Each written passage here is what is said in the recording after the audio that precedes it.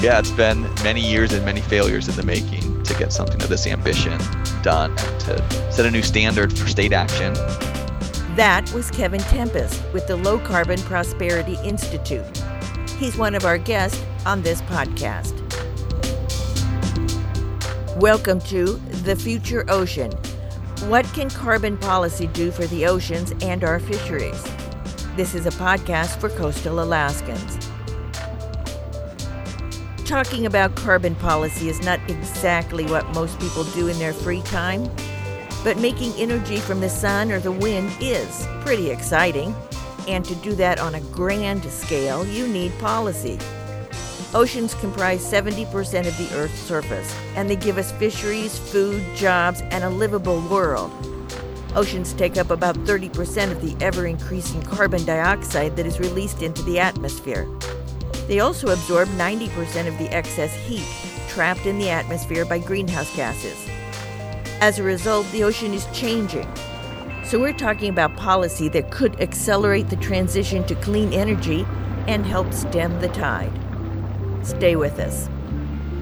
The Future Ocean podcast is an informational discussion sponsored by the Alaska Ocean Acidification Network. I'm your host, Maggie Wall.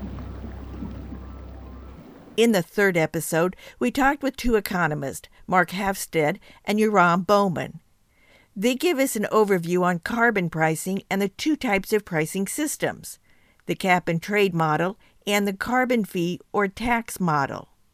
This is episode 4, and we'll explore the cap and trade system with a focus on two programs, the 10-year-old California program and the brand new Washington State one, set to go into effect in 2023. First, we'll hear from Tony Sirna, Strategy Director for Citizens Climate Lobby and a founder of California's CalFact, a group formed to improve carbon pricing and support various climate solutions in California. He will walk us through the basic mechanics of a cap-and-trade system. Remember, the cap is the limit on carbon emissions set by the government. An emissions allowance is like a permit, usually sold at auction, to produce carbon emissions. One allowance equals 1 ton of carbon. The trade component is the market for buying and selling allowances. Let's say you're a utility and you didn't buy enough allowances in the auction for a given period. You can buy more from another company that has more allowances than it needs. Here's Tony Sirna. Cap and trade is a system of trying to lower emissions using market-based incentives. And so it's based on the principle that climate change is real, we need to reduce emissions, and that the free market can help us find the best ways to reduce those emissions if we provide businesses and households the right incentives. And so what a cap and trade system does is it sets a steadily declining cap on emissions that is going to meet your climate goals. And then it allows polluters to find ways to avoid polluting, reducing their emissions, or they would have to pay for pollution allowances. So as the cap declines, the price of polluting goes up, and there's more and more incentive to avoid that pollution and keep the emissions down below that cap. One of the keys of a cap and trade system is that it allows you to set specific emissions levels that meet your targets, and then it leaves the price up to the market. So the price can sometimes then be changes from year to year and might be volatile depending on how the economy grows, how their demand is, what technologies come online. And there are, so there's pluses and minuses there. You get the sense of the notion of emissions certainty, but you do not get price certainty. The state of California has had a cap and trade program in place since 2013. Tony Sirna, a close observer of the system, describes how it works. So California is the only state in the country right now that has a cap and trade system that governs most of its economies. There's a steadily declining cap. There are auctions each quarter where they auction off allowances that so businesses that emit carbon dioxide and other greenhouse gases are required to buy those allowances and turn them in each calendar year. There's a trading market, so they can, if you didn't buy enough at the auction, you can then buy them from other entities. And there are price controls on the auction system. So there's like a floor price at the base of what the lowest possible price might be for those allowances. And then there are price collars that will keep the price from ramping up too quickly in the event that there's a surge in demand for those allowances. There's a whole bunch of different other parameters that are part of the system. There are carbon offsets that emitters can buy rather than reducing their own emissions. They can pay for offsets for, let's say, forestry or agricultural programs that are promising to reduce emissions of an equivalent amount. Entities can bank their allowances for multiple years. There are some allowances are given for free to different entities in the system that where there's concern that they might face undue competition from competitors outside the state. So there's a lot of different parameters that, and it gets really into the weeds on some of the details. But at the base assumption, it's that every emitter has to buy enough allowances to cover all of the emissions that they are producing, and they can buy those at auction. They can trade those with each other, and then there's that steadily declining cap that makes it so that the emissions go down every single year. The California Cap and Trade program has not been without its problems. Tony Sirna explains the situation in which the state issued too many emission allowances and failed to adjust the program in a timely way to maintain the integrity of the emissions cap. One of the challenges that the California system has is a problem with what economists call oversupply. So when the program was first set up, they estimated what the current emissions were in the state, and they estimated on the high side. And then the economy crashed in 2008. And so since then, the economy has already been under the emissions cap without anyone really doing anything to actively reduce emissions. And so because of that, there were excess allowances available on the market that were bought up by investors and some of the polluting industries. And so they're now able to use those allowances that they bought in the past to allow them to continue emitting above the cap as the cap is coming down. And so because of that initial condition and then the inability to adapt to the economic crash in 2008, it means that the California system is not really achieving the emissions goals that it appears to be setting out to do. So even though right now California is meeting its emission goals, the way the system is designed, it's unlikely to meet all of its goals in the timeframe of the 2030 targets that it set. Another problem with the California system is a common feature of cap and trade systems called carbon offsets. In California, companies can choose not to buy an allowance and instead buy a carbon offset for less money. The offset is a way for, say, a refinery to pay for another entity somewhere else to reduce emissions. The offset allows the refinery to continue emitting a certain amount of greenhouse gases equal to the emissions avoided by the offset. It might be easier to understand it this way. Some other entity is going to produce less emissions so that you can produce more. Tony Sirna explains further. Another big concern about the California system are the offsets. Offsets are something that, were originally put into the system for a couple different reasons. Some of them good reasons, some of them challenging reasons. Some of the good reasons are it makes sense to pay people to reduce their emissions. It makes sense to have there be an economic incentive for people to preserve their forests, to capture methane off of a landfill, to reduce emissions from their animal agriculture or from their ethanol plant. These are all good things. These are things that we should be putting money towards to help people do this and to give them the incentive to do it. But by taking that money from the cap and trade system in a way that allows an existing emitter to continue emitting in exchange for, I can keep emitting this ton of carbon dioxide because you're going to be reducing 1 ton of carbon dioxide, what you get into is a really tricky validation problem.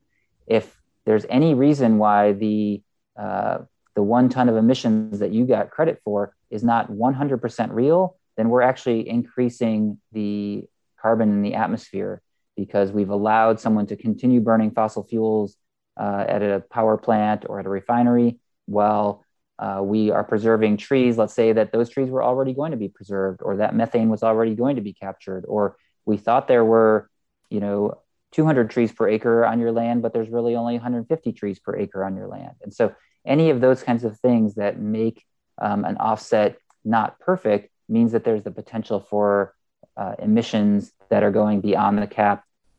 I would love to see other ways for our society, for the government to find ways to invest in reducing emissions in those other areas, in agriculture, in forestry, in preserving ecosystems. But I think that doing it through offsets, there's definitely some problems with the way that's being handled right now. Given the complexity and challenges associated with the California Cap and Trade program, we asked Tony Sirna, what are the strengths of this kind of program? One of the best things about the cap and trade system is that it does allow you to set a specific emissions trajectory. So if you say we want to get to net zero by 2040 or 2050, you set that cap, you're very clear, that's our goal, everyone's on board with that, and then you set the targets related to that. And so that is a plus. I'd say the main benefit of a cap and trade that advocates really prefer is that they can set that emissions target, and it gives them that sense of emissions certainty. Analysis of the California Cap and Trade program shows that much of the state's success at reducing emissions is attributed to many complementary regulations. These include things like a low carbon fuel standard, and there are requirements for utilities to generate more electricity from renewable sources. California also has a measure to advance zero-emission vehicles. And we note that revenue from the cap and trade emission auction has made a lot of these things possible.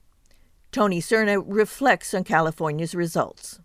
So far, the results from cap and trade systems have been a little bit mixed. In California, it's unclear how much they've been contributing to the emissions reductions, because emissions are going down in California, but there's a lot of other policies that people see as doing most of that work. Now, that's going to shift in the future. In the next decade, cap and trade is going to have to do a lot more work. And so we're going to see we're going to see over the next decade how effective of a policy it is in California.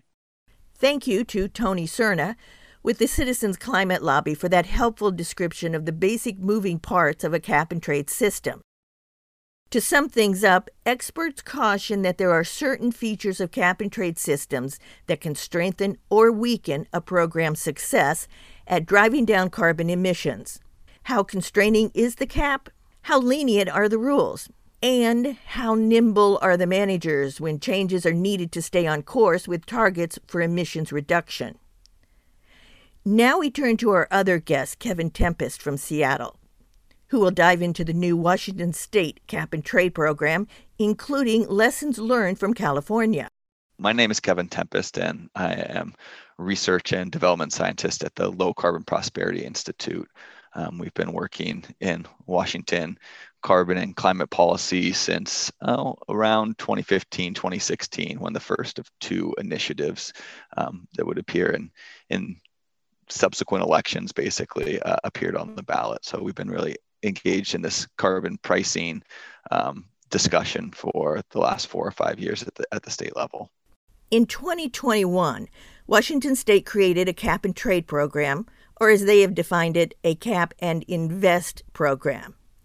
Washington State is focused on using the revenue from auctioning off allowances to advance specific clean energy priorities. Its goals for reducing carbon emission match the Paris Climate Accord. That is preventing global warming from exceeding 1.5 degrees centigrade compared to pre-industrial temperatures. To achieve that, the science requires a 45% reduction in global emissions by the year 2030 and net zero emissions by 2050. The architecture of the plan goes after the majority of the state's emissions, tying it to that reduction pathway, those targets. It's about 75% of the state's emissions. And the overarching architecture is really what is called a cap and invest program. So capping emissions on those large emitters that work out to around 75% of the state's emissions, setting a trajectory to reduce those emissions over time to meet those 2030, 2040, 2050 limits. And so there is authority all the way out through 2050, which is setting kind of a new standard of ambition. If you look at action in the United States, that long-term authority is a really key piece here. So reducing those emissions over time, raising revenue as part of that. So raising revenue that's tied to all emissions that occur over that period of time, and reinvesting those in several priority areas that I think we'll probably touch on a little bit later in the conversation. Washington State is a little bit unique relative to a lot of the country in that our power sector emissions are quite low, thanks to really robust hydropower industry within the electricity. So transportation emissions are really where the bulk of the program coverage, about half of it, I believe, would occur. And so that includes all transportation fuel on road, particularly transportation fuel supplied in the state. It also would include natural gas supplied to homes and businesses, and then also large emitting industrial facilities would be covered under the program as well. For the fishermen among our listeners, we looked into how this will affect the sale of diesel to the fishing fleet. It turns out this is a bit of an unknown so far. Only transportation fuels used within Washington State are covered by the program. But how they will apply that to vessels will be sorted out in the regulatory process before the program goes into effect in 2023.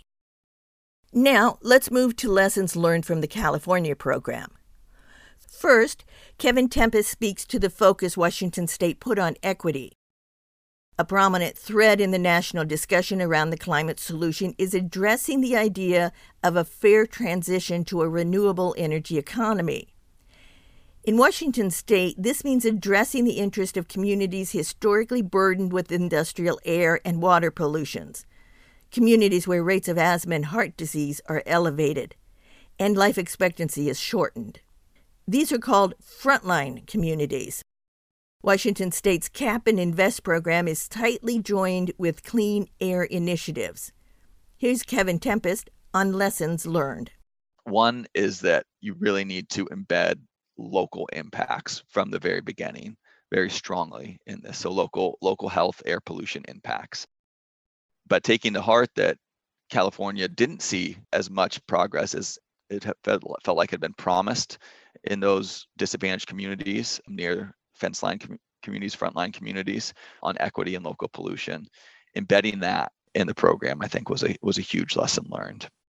Next, Kevin Tempest explains how Washington State will prevent the oversupply of emissions allowances, a problem, as discussed earlier, that has plagued the California system. The other one that really sticks out to me is really avoiding this issue in California where there's a glut of what are called the allowances. So the allowances are basically the tracking mechanism for, how much carbon is allowed over time if you're going to hem and stay tight to your targets. And California's definitely had an oversupply problem. It's not unfixable. And there's a lot of, good inputs going in from the stakeholder community back to the California Air Resources Board, et cetera, about this issue. So it is fixable, but it's probably going to need to be addressed at a certain time. And the mechanism typically in CAP is to say, hey, we set our targets to be a target in this year. Washington, for example, 50% reduction between now and 2030. We see that there are too many allowances out in the marketplace right now to be confident that we're going to meet those. And so we're going to offer less, we're going to sell less in future auctions. So we're going to hold some back so that we know that the supply matches with the targets. And and then the offsets are a component of that. So this situation with offsets is really key, and Washington State has made a great improvement over the California system. Here's a simple way to illustrate the Washington State solution. Let's say the state issues 1,000 emission allowances.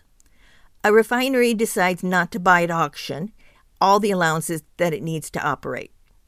Instead, they opt to buy an offset from an entity that promises to capture methane from a landfill equal to 100 allowances. In response, the state of Washington then reduces the total pie of allowances by 100. Now only 900 allowances are available, plus 100 in the form of the offset. That means if the offset turns out not to be effective at capturing methane, the state's total emissions have still stayed within the cap. And if the offset is effective, it represents an additional reduction in carbon emissions, and total emissions come in below the cap. Here's Kevin Tempest explaining the Washington state system further. The Washington program is treating offsets differently, yes. How California set up their program was basically under the assumption that offsets absolutely return an emissions reduction somewhere else. So hey, I emitted here, but I did something that cancels those emissions out somewhere else. So those tend to be cheaper, which helps keep compliance costs down. So that's kind of the first reason for offsets. So in Washington, the offsets will basically displace or get rid of the potential to use an allowance. So the upshot of that is, if you use an offset, basically what it's providing in terms of a compliance tool to meet your obligation under the program is it's going to be a little bit cheaper, most likely, than buying an allowance. What it's not doing is assuming there's going to be a 1-for-1 or any reduction in emissions from that offset that wouldn't otherwise happen.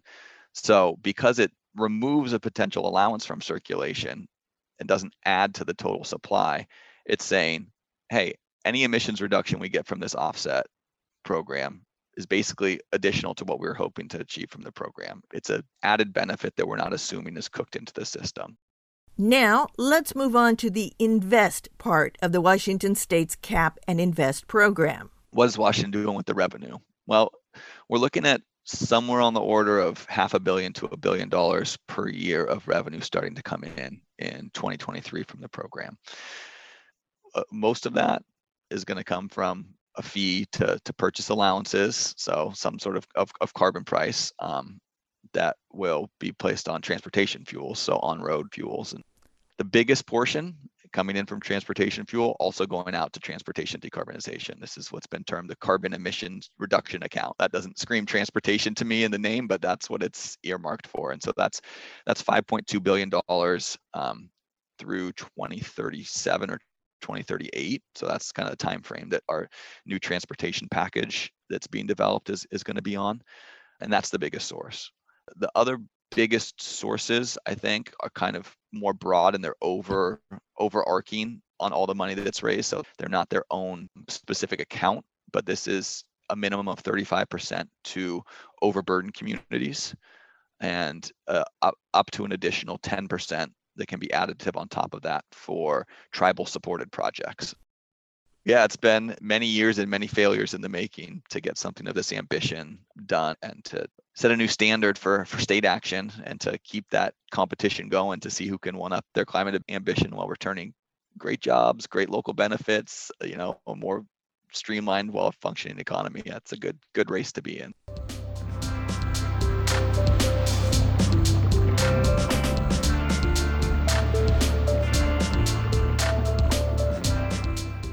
Well, thank you to our guest speakers, Tony Sirna in California with Citizens Climate Lobby, and Kevin Tempest with the Low Carbon Prosperity Institute in Seattle. Learning the ins and outs of carbon policy is a lot to take in. So don't forget that we can also do practical things locally that support the generational shift to clean energy. One of those things is seeing if your local schools are using AK Energy Smart. This is a free K-12 STEM curriculum with hands-on lessons that are Alaska-specific and develop important energy literacy for students and teachers. You can find this on the website for the Renewable Energy Alaska Project, located at alaskarenewableenergy.org. We need our future leaders to have the right tools.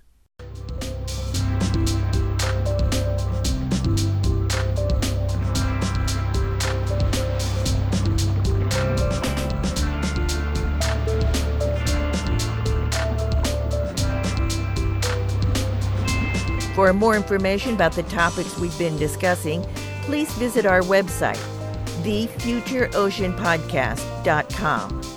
You can also find all 6 episodes there, or you can listen by subscribing to The Future Ocean on Apple Podcasts or Spotify.